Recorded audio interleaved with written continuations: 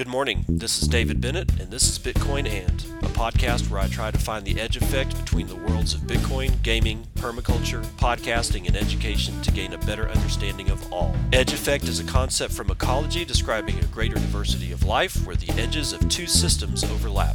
While species from either system can be found at the edge, it is important to note there are species in the overlap that exist in neither system, and that is what I seek to uncover. So join me in discovering the variety of things being created as Bitcoin rubs up against other systems.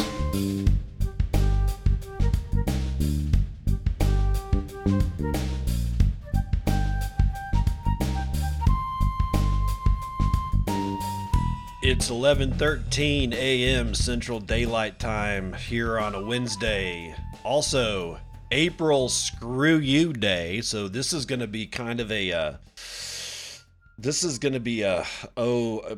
difficult podcast to do because God only knows if half of the stories that I've selected for you guys are completely fake, right? I have no way of knowing some of these things. I remember last year, I just stayed off of the internet all damn day because it's like, well, except not all day.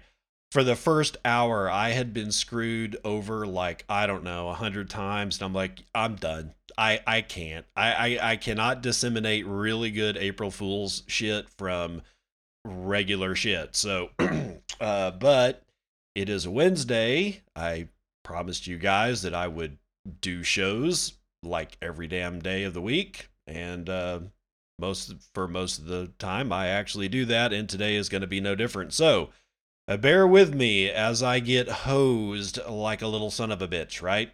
So where are we going to start? Let's start with gold, Jerry. Gold. With strain on the physical gold market, is Bitcoin the next best bet? I don't know. Let's find out if we're being lied to or not by Nick Chong, writing for cryptoslate.com. This was written today. So again, beware, guys. We don't know what we're in for here. In times of economic crisis, gold has been the tried and true solution for those looking to protect their wealth for decades, even centuries. Nay, shall I say millennia? No, that part was me. Indeed, the metal has held its value for millennia. Oh, look, it is universally loved and is scarce. The safe haven status of gold has been proven once again over the past few months, with the value of gold reaching $1,700, its highest price in years, Jerry, years, at the start of March. The idea with gold is that due to its scarcity and ability to retain value, it should be a good investment during times of economic stress, even amidst the unprecedented ongoing coronavirus crisis and the devastated stock market, oil, and Bitcoin. The issue is there's been a shortage of physical gold, with bullion shops closed, mints shut down across the world, and mines presumably not operating. The archetypal gold bars you see in movies have become even rarer than they have been before. In fact, derivatives that offer physical delivery of gold have had to cancel or delay shipments of said physical gold. And with this, the value of physical gold and paper gold, futures and derivatives, has deviated. CryptoSlate's search for 1 ounce gold coins and bars on eBay yielded prices above $1,800, more than 10% over the price of gold futures. Many are divided over what exactly this means for global markets, but according to Preston Pysh, P-Y-S-H, a noted financial commentator and prominent Bitcoin bull, the shortage in physical gold could be big for the leading cryptocurrency. His tweet is as follows: if the paper and physical gold market continues to have a separation in price and the wait to receive physical gold is measured in months, where do you think those paper investors are heading to effectively short fiat? He made his point when he asked his followers on March the 30th what markets investors are most likely to trade if they want to short fiat now that gold is under stress. Pish didn't mention Bitcoin, but as shown by his replies to comments made on his tweet, It is clear he sees the cryptocurrency as one of gold's alternatives. Indeed, many have begun to believe that with a strong gold price but a stressed out bullion market, it makes sense for Bitcoin to start absorbing some of the demand gold would normally see in times of crisis. Pseudonymous industry commentator Zender explained in an extensive thread that the shortage of physical gold will expedite BTC's rise to become an investable hard asset because of the 24/7 availability and because physical gold will be difficult to spend in a digital world. Furthermore, it's much easier to seize one's physical gold than one's Bitcoin. Not to mention, unlike gold, which can be found on other planets in vast quantities, Bitcoin is absolutely scarce with a strict 21 million coin limit enforced by a network of decentralized miners across the globe. That alone, the scarcity model from Plan B predicts, will make BTC more valuable than gold over the coming decades. Okay, so that's the end of Nick Chonk's article, but with some commentary here. Yeah, you're not going to get away without some commentary. It is not that the 21 million coin limit is enforced by a network of decentralized miners. Nodes, baby, nodes. This is why I run my own node. My node will look and determine whether or not the 21 million coin limit is being enforced and will just absolutely refuse any kind of code change whatsoever that says that we're lifting the 21 million cap. That would end up being a hard fork, and I would make sure that my node is following the 21 million coin cap limit version of Bitcoin than anything else. We've seen this a lot with different kinds of things. Most notably, the SegWit2x debacle, where they wanted to raise the block size to 2 megabytes.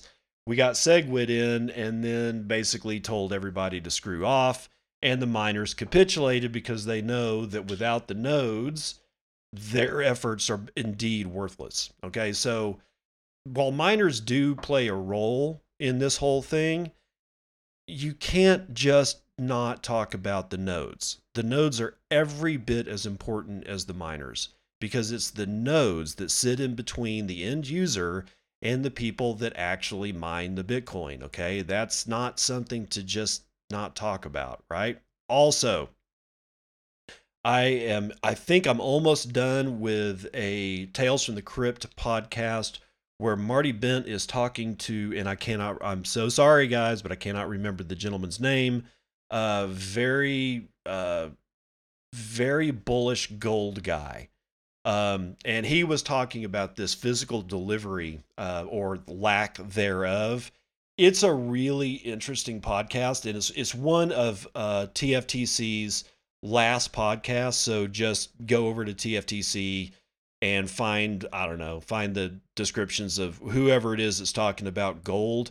I highly recommend that particular one because he really explains what's going on with physical delivery of gold and the nuances of how it's delivered, where it's delivered, why it's delivered, and the fact that it hasn't been being delivered and what that actually means. Very, very good episode, highly informative. Highly recommend that you go over to Tales from the Crypt and find that particular episode because it really does kind of get into the nuts and bolts of what this CryptoSlate article was talking about. Now, getting on into the morning roundup, or rather the snooze you can use, we have this one written from the Daily Hodl staff for, you guessed it, Daily Hodl. This was written today. Again, be aware, it's April Screw You Day, so we could get screwed. Crypto giant Binance poised to acquire CoinMarketCap. $400 million price tag likely. This is a report. And it says global Bitcoin and cryptocurrency exchange Binance is reportedly in the final stages of acquiring crypto market data provider CoinMarketCap, the leading platform for comprehensive data aggregation on crypto prices, market capitalizations, circulating supplies, 24-hour trading volumes, rankings, charts, and historical data of Bitcoin and the rest of the shitcoin stock. According to the blockbuster acquisition involves a cash and stock deal worth $400 million. Negotiations are expected to be finalized sometime this week. While the deal is not yet confirmed, Binance chief executive Shengpeng Chao wrote in a New Year's message that the company was working on 2 acquisitions that he was very excited about. He also noted that all of Binance's acquisitions in the past have been fueled by finding top talent that they can't beat. Web analytics software SimilarWeb shows that CMC is beating Binance in terms of web traffic by 80%. The crypto market aggregator had 207.2 million visitors in the last 6 months. Meanwhile, Binance attracted 113.8 million visitors over the same stretch. Should the deal push through, it would be one of the largest acquisitions in the cryptocurrency and blockchain industry to date. In 2018, global crypto finance startup Circle acquired crypto exchange Poloniex for $400 million. In the same year, Belgian-based investment company NXMH acquired an 80% stake in crypto trading firm Bitstamp in an all-cash multi-million-dollar deal. Okay, so CZ is buying CoinMarketCap. And, I mean, at first, I was kind of like going, geez, who would pay $400 million for this thing? But that's a lot of traffic. I mean, over 200 million visitors in the last 6 months, that ain't nothing to sneeze at. So it does make sense for Binance to acquire this thing, but it is a picture of all the shitcoinery. So yeah, good luck with that. Okay, again, reminding everybody it's April Screw You Day. We have this one. Now, this one I just don't know about. Anatovici is writing today for Bitcoinist.com that Bitcoin creator also founded Monero. New research suggests, again, be aware. While no one knows who's behind the Satoshi Nakamoto name, a research document suggests that the Bitcoin creator might have also developed another cryptocurrency, Monero. New research by Monero Outreach concludes that Bitcoin and Monero might be the creation of the same person or entity. Monero is a cryptocurrency that came out in 2014 to address Bitcoin's privacy issues, while the former uses a public ledger. No one can trace transactions on it, which makes XMR the most used coin among dark web users. Monero's white paper was published on December the 12th, 2012, about 3 years after Bitcoin's Genesis block. The author of the white paper is Nicholas von Saberhagen. As you might guess, this is also a pseudonym, so no one knows who created Monero. Monero Outreach suggests that Satoshi Nakamoto and Nicholas van Saberhagen are the same entities. The main argument provided by the research authors is that Nakamoto had a clear motive to release the crypto note white paper, the document laying out the Monero concept. In a Bitcoin Talk forum post from August 2010, Nakamoto shared the first concepts of privacy that would later show up in Monero's white paper, including stealth addresses and ring signatures which hide receivers and senders of XMR. Besides this, when Crypto Note 1.0 came out, Nakamoto had already observed Bitcoin's block size changes and mining reward halving. Monero's blockchain addresses those issues. It also improved the proof of work to make mining more available to anyone using typical GPUs. When analyzing the writing style of both white papers, one can notice a style connection between the two. The authors of the research used Stylometry, a software program called Java Graphical Authorship Attribution Program, and figured out that the author of the Crypto Note white paper was more likely to be Nakamoto than the author of any other 15 leading papers picked from the Monero literature. Some similarities are visible with the naked eye. For instance, both white papers use the spelling of favor/favorable, the contraction can't, instead of this typical style observed in academically formatted papers, and the wording in this paper we. Also, both documents use black and white line drawings with solid dashed lines. Thunderosa, Monero Outreach creative lead, commented, quote, "When you look at those two documents side by side, you can get floored by the crazy similarities. Maybe we should start calling the author Satoshi van Saberhagen." No, we will not. However, Research authors don't expect that the Bitcoin or Monero community would embrace this revelation. XR Hemelin, Monero outreach organizers, said, quote, like many, I'm still processing this. I will, though, say with confidence that if Satoshi Nakamoto is Nicholas Van Saberhagen, Monero was Satoshi's greatest work, Jesus. All in all, the main conclusion is that Craig Wright must be a genius. I knew it was coming. I knew it was coming. Oh, God. So, okay, guys, again, be very careful today and probably tomorrow, as many of you will be going to bed right when. Okay, never mind. Just be freaking careful, because this is the amount of bullshit that's going to be raining down on us today. It's going to be bad.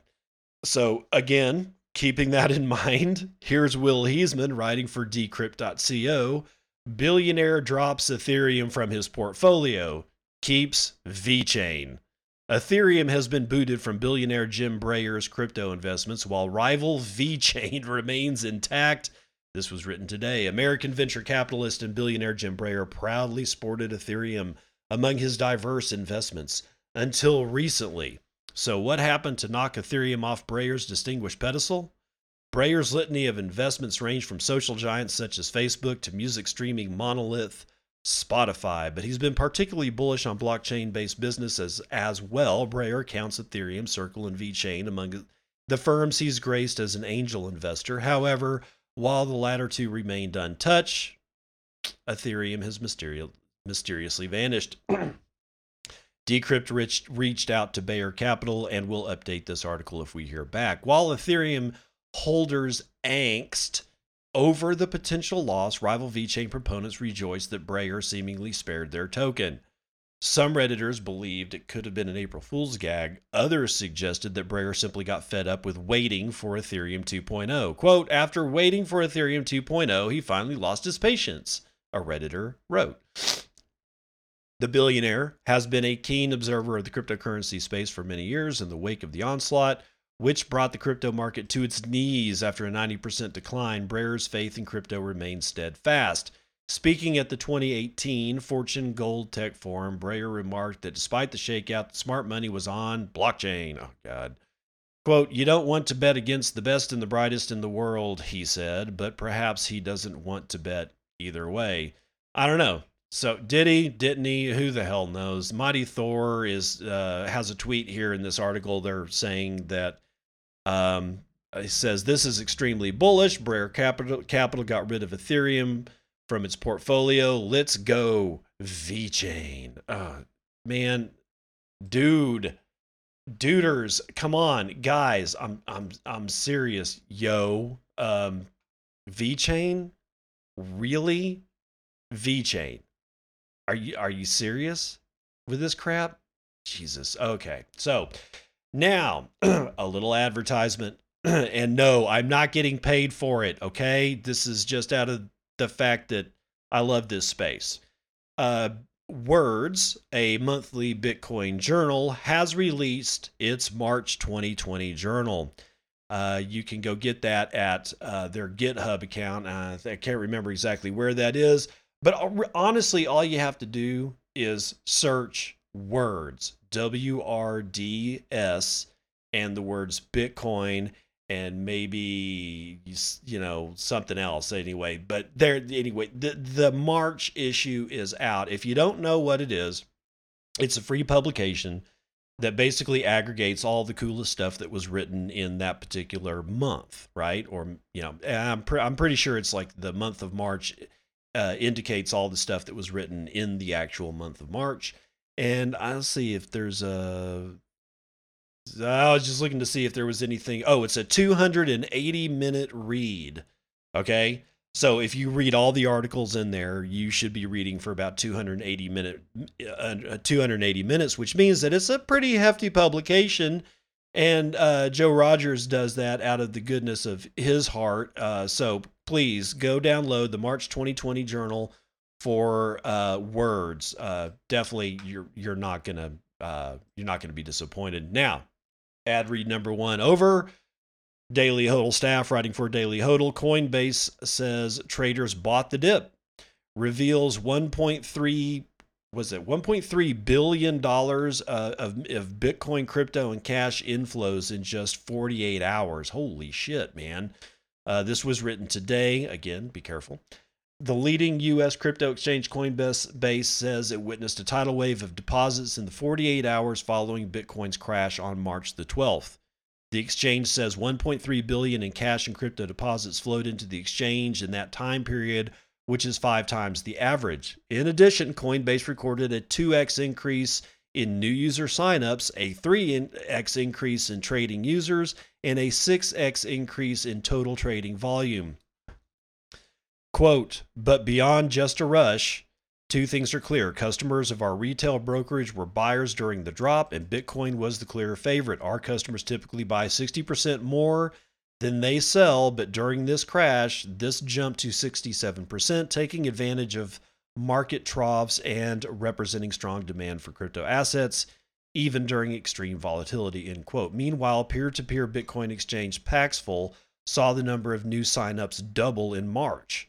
London-based crypto exchange Luno revealed a 50% surge in new users in the last 30 days.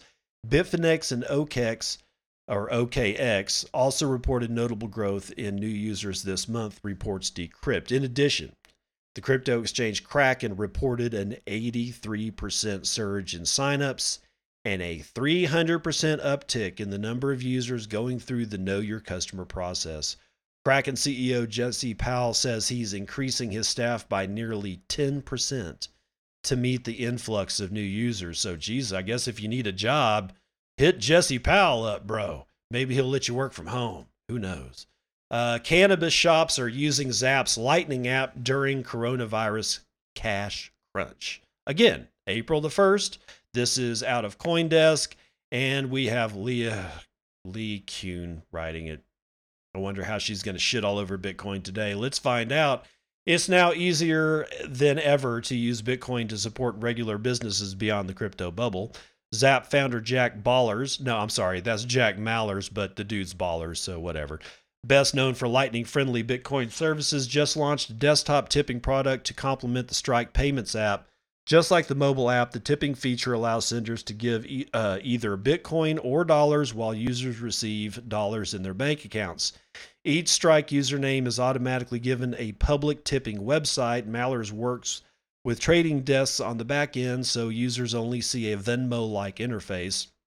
Spenders can scan a QR code the same way they would for spending fiat with a regular fintech app. Users are not even required to know what Bitcoin is. Man, talk about abstracting away all the bullshit.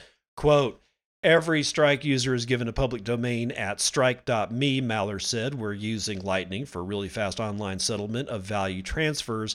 It's also beneficial for privacy on the sender's side, end quote. The Zap team, which has been experimenting with Strike since January, onboarded 2 cannabis dispensaries last weekend. Johnny Kurish, general manager at Boulder's Helping Hands Herbals, said that the closed beta program processed roughly $1,000 worth of purchases over the weekend. Now the dispensary will switch to only accepting contractless Strike payments, Kurish said, an anomaly in a region where most cannabis dispensaries are cash-only establishments. Employees at Helping Hands no longer touch customers to accept cash or cards. Quote, we're really lucky to have curbside drop-offs. We check the IDs through the roll-up window, deliver the cannabis to a podium at the front of the car. We're happy to reopen with an option that's safe for our staff. Eventually, Maller said he'd like to also allow options for debit cards so people can spend their Bitcoin tips at the grocery store as fiat. For now, the beta app for peer-to-peer transfers and its completely complimentary website for receiving tips has more than 5,000 people on the waiting list. Maller said he aims to open up the beta program to the public by summertime. So far, roughly 100 beta users are transacting with up to $20,000 a month. Quote, the point of the beta is to go at our own pace, Maller said. Just like PayPal, Zap is a traditional money transmission business, Maller said, for customers who have bank accounts in any American state but New York. Plus, anyone who wants to receive Bitcoin can use Strike to send value to the Zap Bitcoin wallet. Maller said he hopes Even beyond merchants, content makers and performers can use the Strike tipping feature to accept tips from fans around the world. Since Bitcoin is a universal payments technology, quote, we live trade as you use the app, Maller said, describing how Zap scaled the back-end trading operation with custom algorithms. Quote, our balance sheet is always remaining flat. So this is going to be kind of interesting. Maller's parents, at least his mom, I'm thinking it's both his mom and his dad, operate a couple, I think at least one, if not two, pot stores or I'm sorry, cannabis dispensaries. Let's be fair about it. And these had been early adopters of the technology. Of course, it's their son, and he's producing something that is actually really, really valuable to the cannabis industry, considering that it is cash only. Why? Can't get a bank account. Why? Because it's federal offense. Just because the states legalized it does not mean that the federal government recognizes it. And if you're a bank, you might have your banking charter pulled if you decide to bank these poor individuals. So they are, generally speaking, a cash-only business.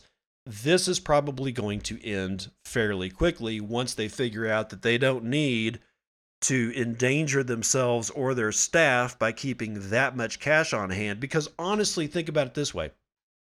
If I see a cannabis store, I know they have a shit ton of cash.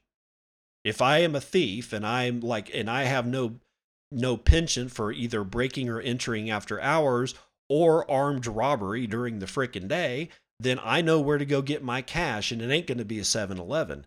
I'm really, really surprised, honestly, that I haven't heard more about these places being hit than I have. Either it's being underreported or I don't know what else, but still, I find it amazing that these people aren't just being robbed hand over fist. Enter Bitcoin. You can't really steal it. If it's done right, it's impossible to steal it. Absolutely impossible. Well, I'm not going to say impossible. Nothing's impossible, only highly improbable. What is probable is somebody going in with a couple of guns to a cannabis store and possibly creating havoc while they try to steal the cash, which they know that they have. Again, unless they're using Bitcoin. So really happy to see this from Jack and all the people over there at Zap, making it a little bit safer for these guys to be able to operate a perfectly legal business in the face of the fact that the federal government is just dragging their damn feet. It's absolutely inexcusable, by the way, that the federal government has dragged their feet for this long. It actually is just kind of bullshit. But that's going to do it for Morning Roundup Part 1.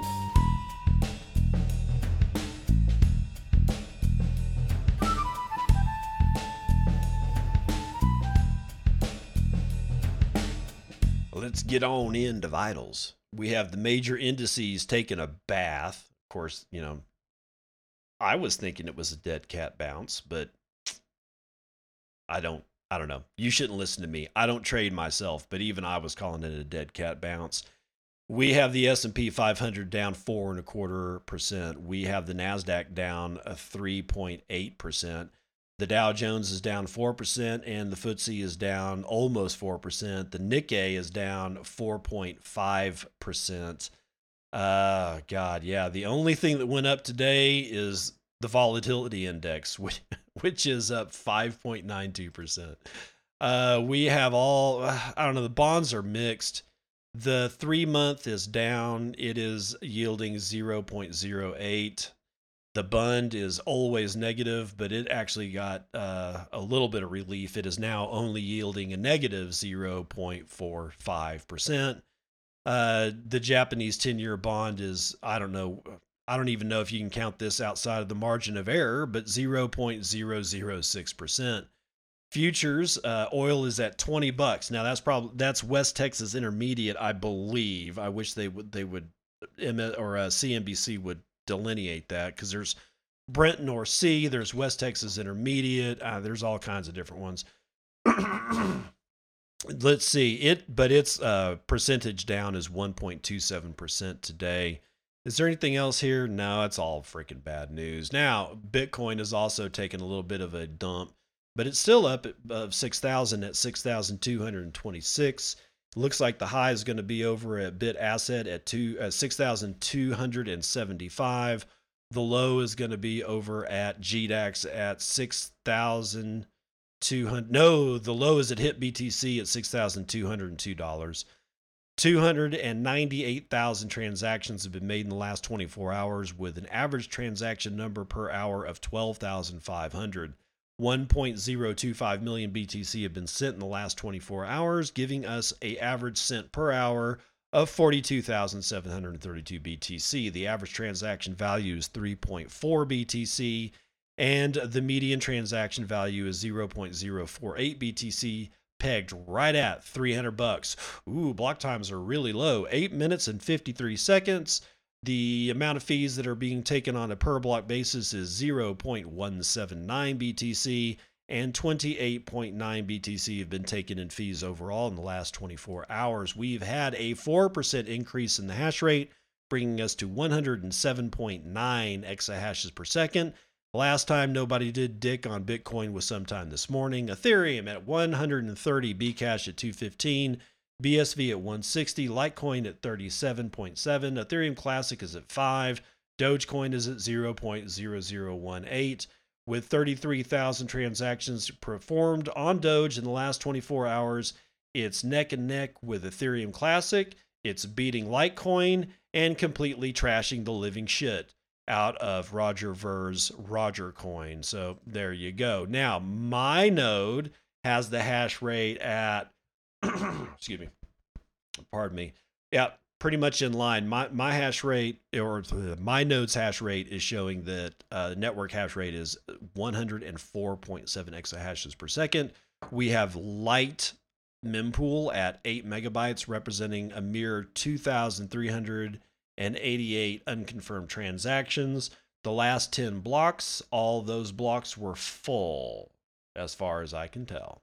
Now, Lightning Network. Let's see what Clark Moody has to say about the Lightning Network this morning.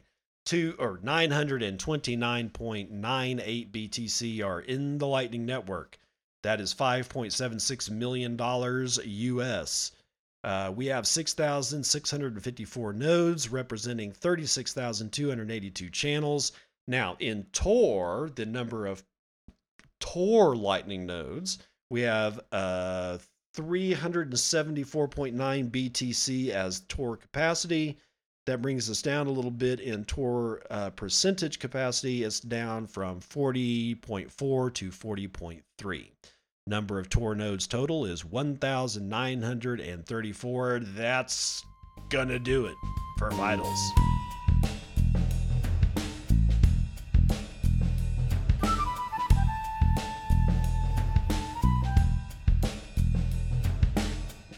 Bitcoin gets removed from top slot on CoinMarketCap.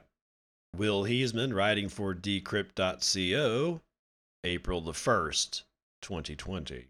That's today. Remember what today is. According to CoinMarketCap, the top cryptocurrency isn't Bitcoin anymore. It's toilet paper token. Welcome to April Fool's Day.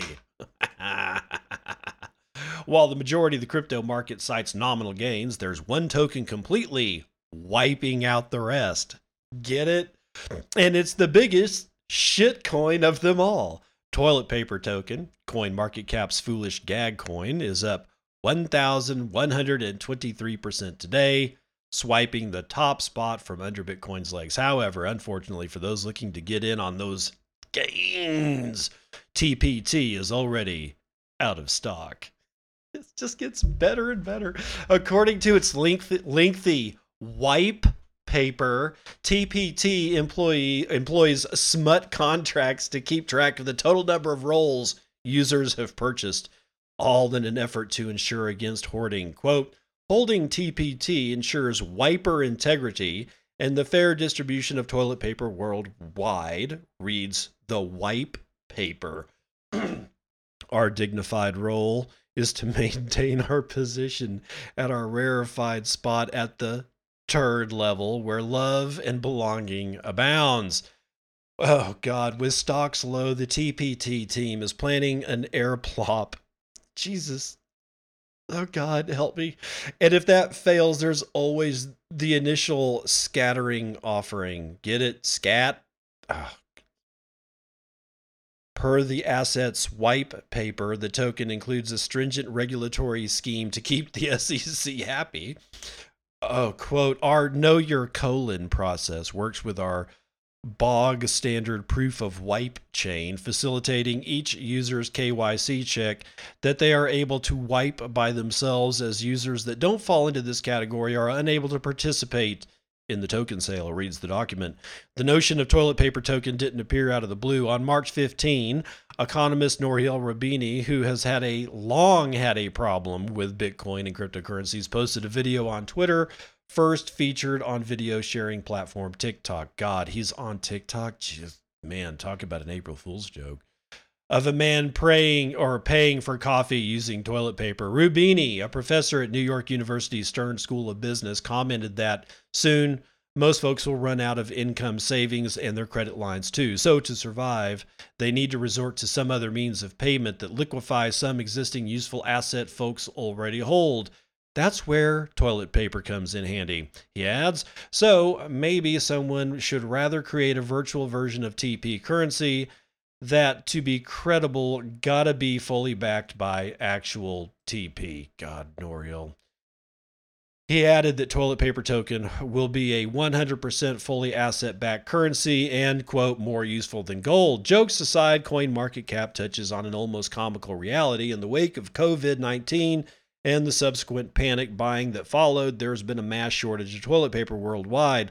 But like everything in crypto, it will go from joke to reality faster than Jackson Palmer can say Dogecoin. Oh, decrypt. Nicely executed, guys. Absolutely masterful, pal.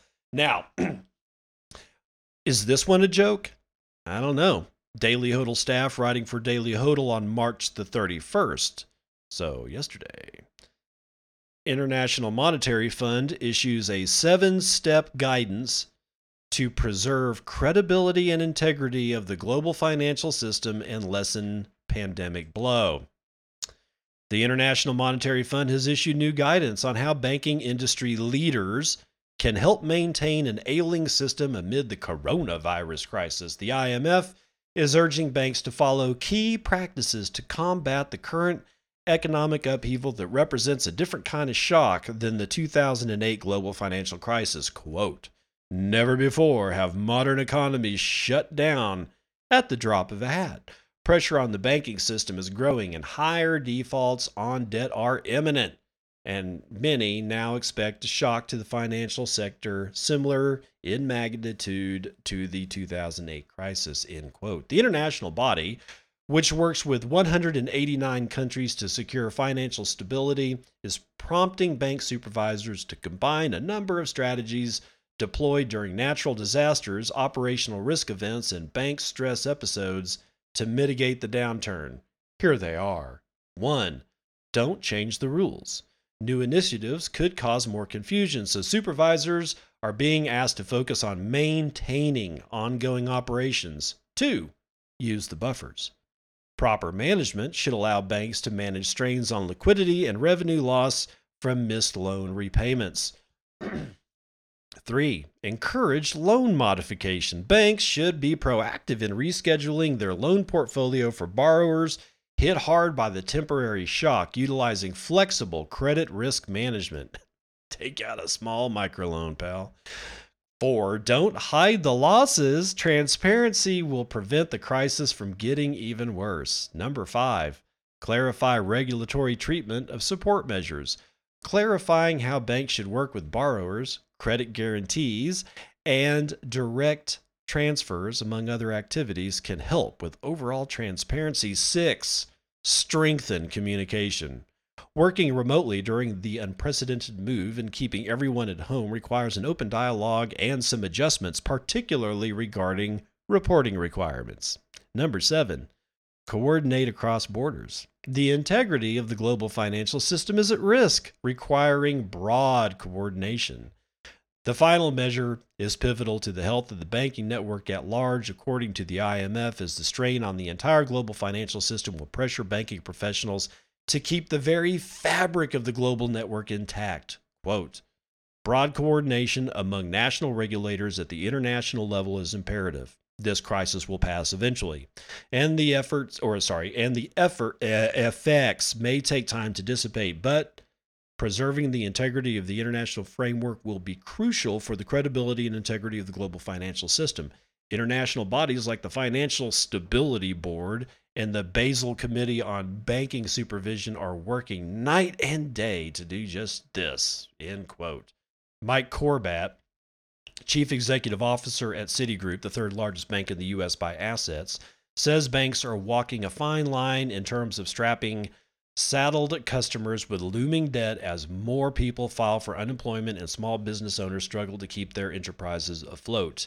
In an interview on March the 26th with the Financial Times, Corbat remarked, quote, the last thing we all want to see is our consumers, our small businesses, and our big businesses come out of this with a precariously bigger or larger position of indebtedness. Oh, bullshit. That's exactly what you want. But whatever. Continuing with the quote. So it's really walking that fine line of being as supportive as we can, but at the same time, not in any way calling into question the safety and soundness of our institution or of the system. End quote. Oh my God. We absolutely, positively cannot call into question the safety and soundness of our institution or the system. That sounds like a bunch of fear to me, but whatever. Brian Moynihan, CEO of Bank of America, the second largest bank in the U.S., pledges to retain staff and support customers. He tells Financial Times, I guess, FT, that the bank's goal is to relieve cash flow difficulties for its borrowers while acting as a bridge that can ease the transition between today's uncertainty and a post-coronavirus economic reality. Put a tie on that suit speak, pal. This absolutely reads like fear. That's what I can't help it. It reads like fear.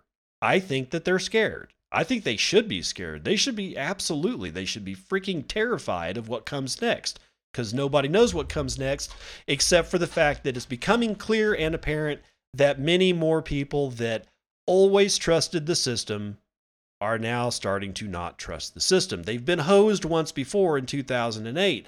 And if you're alive long enough, you've been hosed about 4 or 5 times. I remember the savings. I think this whole thing really, as far as the news cycle was concerned, started in the late 80s. I think it was 1986 or 87 with the banking and loan debacle, savings and loan. And if you don't know what I'm talking about, look, 1980s savings and loan crisis. You'll find it. I guarantee it. What's not a guarantee is that XRP is a security. This is according to Sebastian Sinclair, writing for CoinDesk. Please say it's today. Oh, yes, thank God. It was today. Amended lawsuit against Ripple now offers a theory that XRP may not be a security. I'm telling you, people, greed always wins. An amended complaint against Ripple has been filed by XRP investors in a long-running lawsuit involving allegations of breaches to U.S. securities law.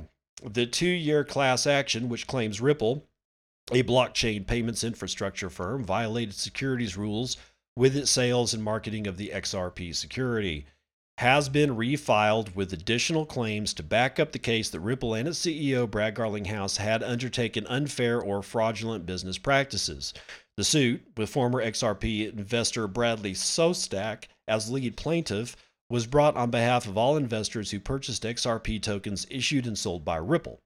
It alleges a scheme to raise hundreds of millions of dollars through sales of an unregistered securities, XRP, to retail investors. According to a court document filed on March the 25th, the 6th claim for relief asserts false advertising in violation of California business law.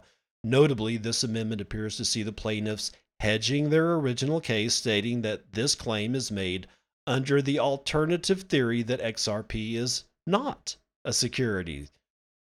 So in all efforts to win this case and get their money, they're going to go ahead and, it seems to me, capitulate on XRP as a security. No, XRP is a security. It was sold as a security. It passes the Howey test. It's a security. Just because you want millions and millions of dollars, this is what I'm talking about. Greed crushes everything. It makes bad decisions into law, and it takes laws that were apparently built, decades and centuries ago, and turns them into laughing stocks. It's ridiculous. But let's go on. The amendment seemed to inject the alternative theory into the suit in case the judge rules Ripple did not issue and sell an unregistered security. The other notable change to the suit takes aim at Ripple and Garlinghouse, citing their statements about XRP being a utility token essential for international payments and that sales are primarily to market makers. Quote, however, as discussed above, more than 60% of XRP is owned by Ripple, and none of that XRP is used for anything at all other than to be sold in the future to invest, the plaintiffs claim.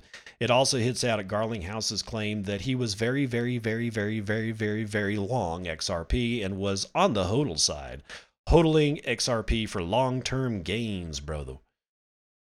That, the filing states, was false when made, as throughout 2017, Garlinghouse sold millions of XRP on various cryptocurrency exchanges. Review of the XRP ledger indicates that Garlinghouse sold at least 67 million XRP in 2017, and that he sold any XRP he received from Ripple within days of its receipt. Plaintiffs had the option to refile amended claims under California law within 28 days of the previous ruling.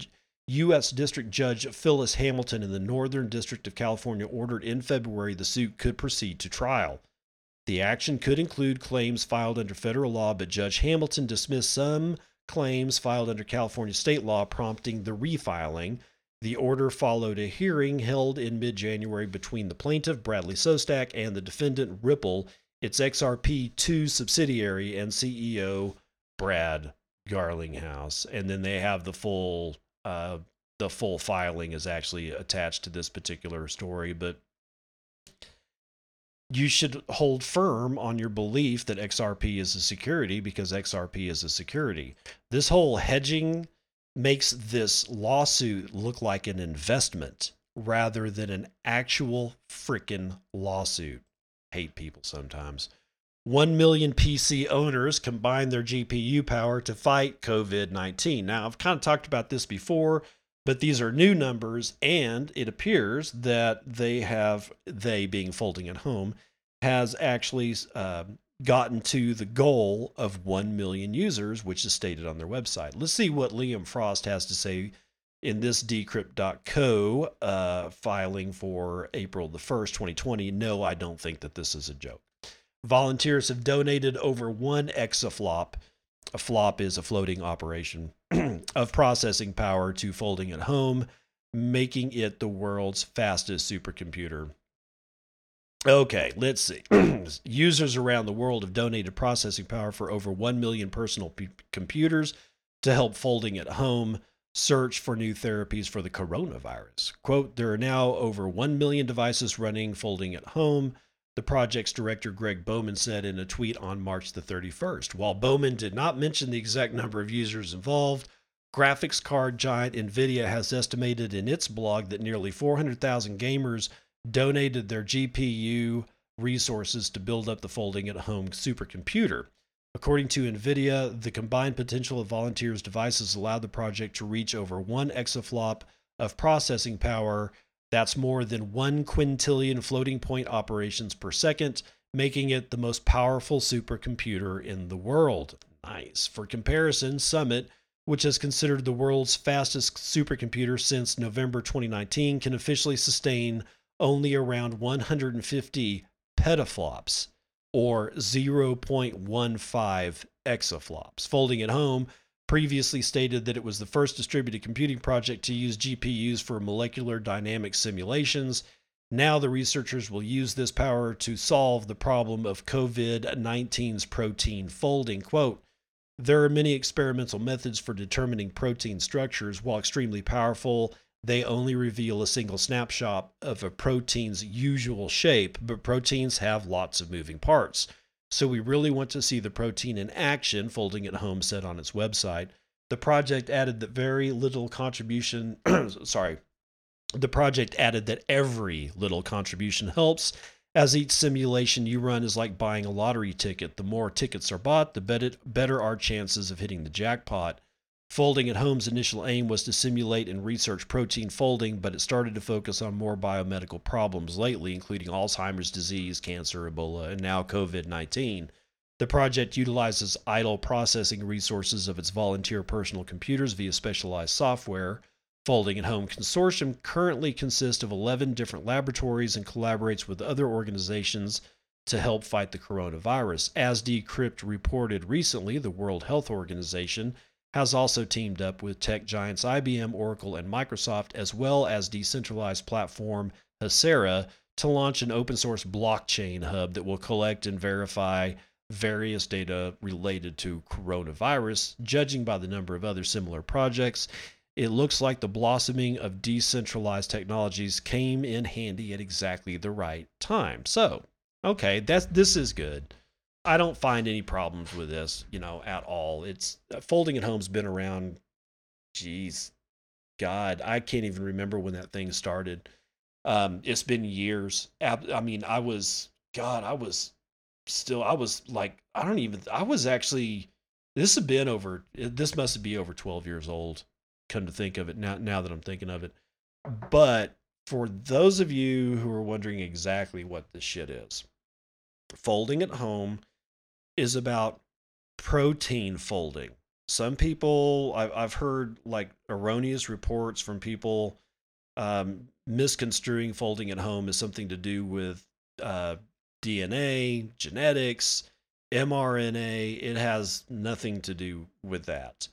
The central dogma of molecular biology is information is stored in DNA, it gets transcribed to RNA, and then gets translated to protein.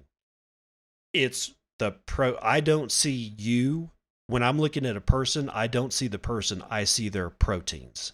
Okay, that's how important proteins are. It's everything from how you function, how your metabolism works, how you fight disease, how you get diseases. Everything is about your proteins. Okay, proteins are like little machines. They're like little organic molecular machines, and they all do these things differently. But their function really comes about not just of what they're made of, different amino acids, or different amino acids in a row in a certain combination. It's that combination plus the functional chemical groups that are on the ends of each one of those amino acids that make them different. As they fold into different configurations, they are completely different machines. The same protein folded in different ways can do different things. So how a protein folds is honestly, I mean, obviously it's really important, but that's what Folding at Home is fighting to do. How does a protein, after it's gone from being stored in DNA as information to being translated into RNA, and from that RNA you get the protein, all it cares about, Folding at Home, all it cares about is the protein, nothing else. Okay, so anybody who's saying that it has something to do with DNA, you're wrong. RNA, you're wrong. Just be clear, Folding at Home is 100% about proteins, how they fold, and what they kind of do when they fold. Now, for instance, the last example I'll give, the prion stuff, like old mad cow disease and whatnot. And everybody was so scared of prions. Prion had this tendency to make a particular protein in neural tissue, i.e., the brain, reverse its configuration. Essentially, it flipped it and made it a mirror image when it got in contact with this particular protein. It couldn't function the way that it functioned before simply because it flipped. That's how important your proteins are. Really glad to see everybody donated, or not everybody, but I'm really glad to see so many people donated their compute power to this particular thing. This project is really important. If you do have, like if you got keep your computer on, you might consider going and downloading the folding at home stuff. It's a good cause. It really is. Germany continues Bitcoin adoption despite rocky market. This is CryptoBriefing.com's Liam Kelly writing sometime yesterday. German institutions invested in blockchain technology and startups working with Bitcoin have all enjoyed relatively smooth financial times since the coronavirus. The broader market crash brought on by fears of the coronavirus have been felt around the world, but as startups and investment firms in the United States buckle up for a bumpy Q2, some crypto companies in Germany are faring rather well. The second largest traditional exchange in Germany, Börse Stuttgart, reported yesterday that its trading application Bison had hit an important milestone. Since Bison was launched in 2019, the app now hosts over 100,000 users. The app lets users buy and sell major cryptocurrencies like Bitcoin, hobo wine, and meth heads. Reports shared with Crypto Briefing indicate that BTC is the most popular digital asset at current times. Dr. Uli Spankowski, the CEO of Soul Labs GmbH, which developed the app, said, quote, "The number of active users of Bison has grown by more than 40% since the beginning of 2020. Even in the turbulent market phases of the past few months, we have been able to offer the usual simple and reliable trading in cryptocurrencies. On this basis, we intend to increase our number of users steadily. Despite Bitcoin behaving as a risk-on asset, much like stocks, retail investors that make up the majority of Bison's user base continue to move into the crypto market. During the sell-off on March the 12th, various postmortems identified Bitcoin holders between 1 and 12 months old as the primary engines behind the downturn. If Bison can be considered a proxy for retail interest in Germany, many users may be unfazed by the latest downturn. For institutions, those that have a stake in blockchain technology are doing just fine. Commerzbank's research and investment arm, Main Incubator, has been left relatively unscathed by the latest coronavirus crash. Part of this has to do with a diverse portfolio of investments in virtual reality technologies, cloud services, and of course, blockchain technology. In an interview with Crypto Briefing, CEO of Main Incubator, Michael Spitz, explained that many portfolio companies have been relatively resistant to the coronavirus. Quote, "This is mostly because all the startups we support are technology-based," end quote, he said, as tech businesses they are used to delivering remotely. Main Incubator is the number 3 backed venture firm after Citi Ventures and Goldman Sachs Strategic Investments. CBI Insights reported that Commerzbank has made 39 investments through Main Incubator. Investments in the fintech sector have been broad, ranging from work with Enterprise Blockchain, R3, eToro, and HQLAX, a securities marketplace. Though the research division is capable of investing up to $2.2 million in a company, support also comes in the form of prototyping new products and helping startups build their communities. Naturally, many of the in-person events have taken a toll, and Main Incubator has turned to online platforms to bring parties together. On this last point, Spitzer reminded that there is no replacement for face-to-face interactions. Quote, "Although this pandemic is forcing users to adopt new technologies, the human aspect due to quarantine is still clearly missing." I have to agree with that. Now, they've gone after our memes, okay? They're coming after our memes. I hate them. Cole Peterson is writing this for CryptoSlate.com sometime yesterday. The US dollar's climb invalidates money printer meme and damages Bitcoin narrative.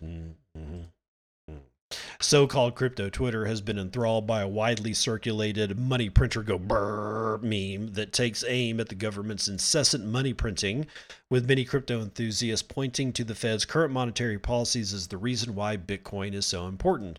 Despite these massive monetary injections that are, at least partially, fueled by money printing that inflates the United States dollar supply, the currency has been able to see some notable strength in recent times. This is because all other fiat is complete garbage.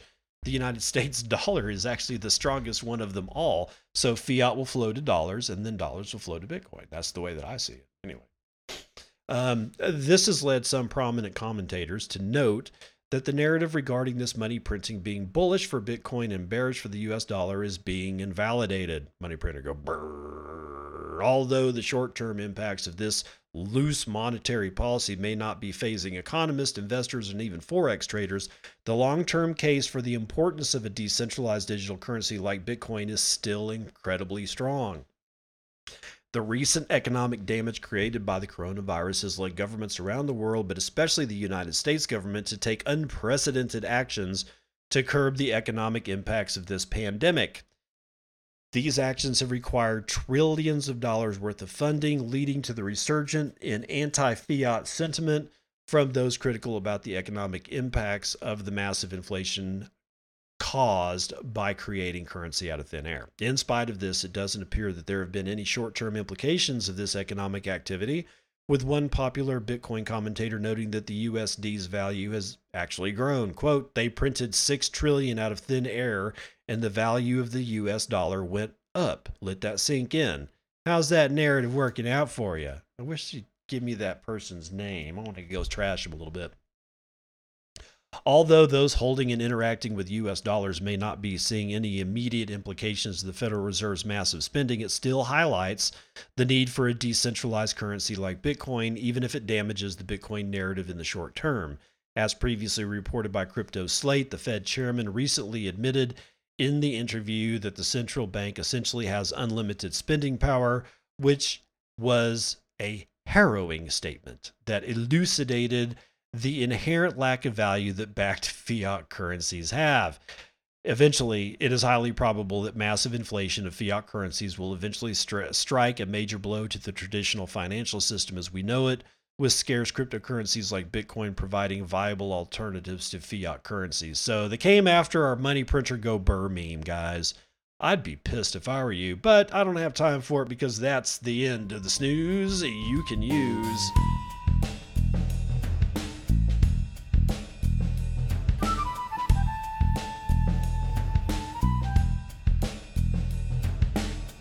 Daily Trainwrecked is brought to you by Jesse Livermore via Raul Pal. Raul's writing a tweet about 5 days ago, says, phenomenal piece today on Bitcoin in today's market, extremely valuable analysis and great guests. I was glued to the screen. Well, Jesse decided that he was going to voice his angst and say the following in response, says, I struggle so much with BTC. I just can't get behind it. It's like the Netscape navigator of crypto. Great first, but will ultimately be superseded.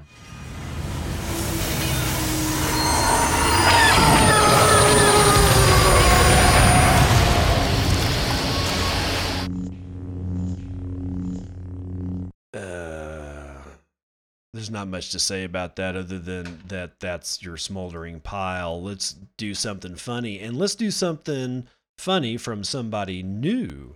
This is Bad Dad Jokes on Twitter. Again, that is Bad Dad Jokes on Twitter.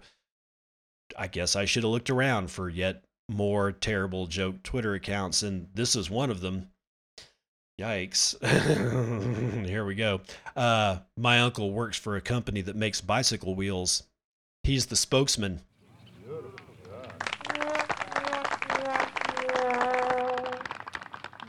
Well, nice first showing for Bad Dad Jokes. I'll have to keep Bad Dad Jokes in mind. Again, that is Bad Dad Jokes on Twitter. So, let's see. That's going to do it for everything except the chicken report. I have been putting our 6 chickens, which, I don't know, I guess they're going to roughly, at this point, they're 5, somewhere between 5 and 6 weeks old. And they're roughly weighing in at, I'm going to say, a little over half a pound, something like that. Each. So, like I said, we've put them in the chicken coop and they now live permanently outdoors, and we're heating them up at night when it gets really cold with a heat lamp that I installed in the actual closed off chicken coop part. There's an outside part and an inside part. But for the last 2 days in a row, we've been putting them into a smaller chicken tractor. That's honestly all it is just one of those little plastic things that you buy your babies when they're like, you don't want them to, like, I don't know, fall down the stairs, or you want to keep them kind of like in the kitchen and they can't crawl off. So those little plastic things with the doors that you can kind of configure in a square or a circle or whatever. It actually ends up working pretty damn well for a 5-week old bird. And so we've been putting them on the same spot. This is going to be their second day on the exact same spot that's really close to their coop that has a lot of grass on it, because I'm trying to figure out just how much damage these little suckers do to grasses and whatnot. And oh my God, they are ripping these little, I think it's perennial ryegrass and a few different, a few assorted weeds, and they're just ripping the living shit out of it. And they are doing exactly what I want them to do. They're ripping the crap out of the grass, and they are scratching and they are pecking and they are completely loosening the top 1/4 inch of soil. It was hard packed. It is no longer hard packed, which means all I really have to do is go, like, when I pull them off, I'll pull them off. I think I'm going to keep them on for 3 full days. So they were on all day yesterday. They're going to be on all day today. And then I'll reevaluate at the end of the day when we put them back in for the night to their coop. And then I'll probably end up putting them back for 1 full day tomorrow, just to see how much damage I can get done. And it's not really damage. That's really the wrong word. A reconfiguration of that particular plot. So it's like this particular chicken tractor is about 8 foot long by, I'm going to say, no, it's going to be like 6 foot long by about 2 feet wide, maybe 2.5, something around there. So it's not all that big, but it is certainly concentrating their manure, and it is certainly concentrating their chicken activity, and it's completely reconfiguring the ground. So after 3 days, or whenever I decide to pull them off, I'm just going to hit that little piece of ground with some Dutch white clover seed and perennial rye, maybe some hairy vetch as a cover or something like that, and then rake it in and water it over, and boom, I'm done. And that's going from fairly hard packed ground where maybe I would actually have to till it. You don't really have to do tillage. Just use chickens. That's what I'm doing. Anyway, again, final warning. It is April Screw You Day. Everything you hear, take with a grain of salt. You never know who's going to try to get your goat, and you also never know who's just trying to make a joke, but does it so poorly that it ends up morphing into something that scares the living piss out of somebody. So for everything from Bitcoin to coronavirus, take it with a grain of salt. Don't just automatically believe it, okay? Because April Fool's Day is upon us. I'll see you on the other side. This has been Bitcoin and I'm your host, David Bennett. I hope you enjoyed today's episode and hope to see you again real soon. Have a great day.